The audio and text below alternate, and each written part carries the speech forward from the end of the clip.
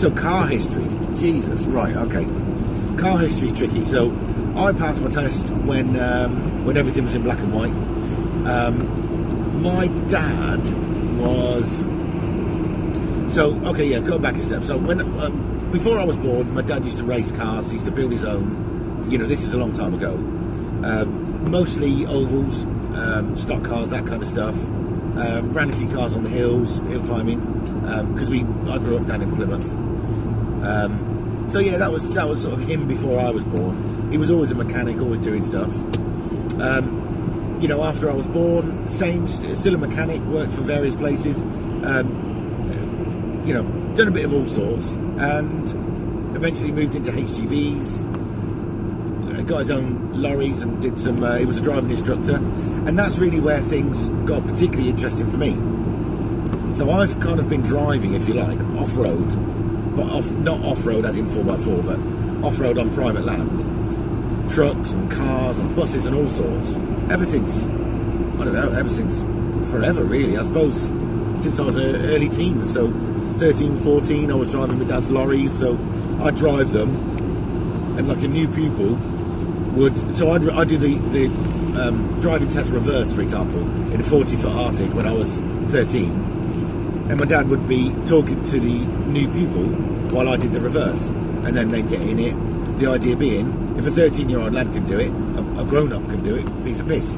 Not so, but, you know, nonetheless. So I've always been around cars, and I got my first car when I was 16, Mini, inevitably. It was a proper heap of shit as well, really bad. So I did loads of work on it, sills, valances, A-panels, all the usual shit. Painted it, and then when I was 17, that was ready for me. Passed my test, first time, obviously. I took 2 months to do it, but I actually only had 2 lessons, but my dad was taking me out, you know, so it doesn't really count. So yeah, did that, and then since then, so I had the Mini, that was wicked. Try as I might, I couldn't break it. I rammed it into a hedge down in Devon, bent the steering rack, and the rear subframe had to be replaced because that was rusty. In fact, the garage tried to impound the car because I took it in for some MOT work, and he wouldn't let me drive it home because it was in such a shit state. So I more or less had to wrestle the keys off him and just drive away in it. So yeah, Mini. I had a Beetle, 1972 Beetle 1300. Freaking love that car. Strange. I mean, they're a weird car, aren't they? They're not fast, they're not comfortable, they're shit to drive, they don't handle, they're cold in the winter, hot in the summer, they're really basic inside, but, oh man. Maybe, you know, maybe one of my all-time favourite cars ever, the Beetle, I think. Pre-67, really, but... So yeah, the Beetle. God, I've had all sorts. All sorts. Mark 1 Fiesta when they weren't that old. You know, they're old, but not that old. What else? I had a Subaru Estate. I can't remember what it's called, but it's the pickup version is called the Brat. I had a Subaru Estate. That was cool. Wish I'd kept that. That would look really cool now. There's a guy on YouTube's got one on Instagram called Numa Chris, and I saw it at Japfest. Absolutely beautiful. Slammed on banded steels. I think he's changed the wheels now. Really clean, beautiful, beautiful car. Well worth a look. Numa, PNEU, Numa Chris. So yeah, Subaru, God, just loads of cars. Cortina Estate for a while. That was lowered on Spax gas adjustables, and had a 5-speed Sierra box, 2-litre Pinto. That was fun.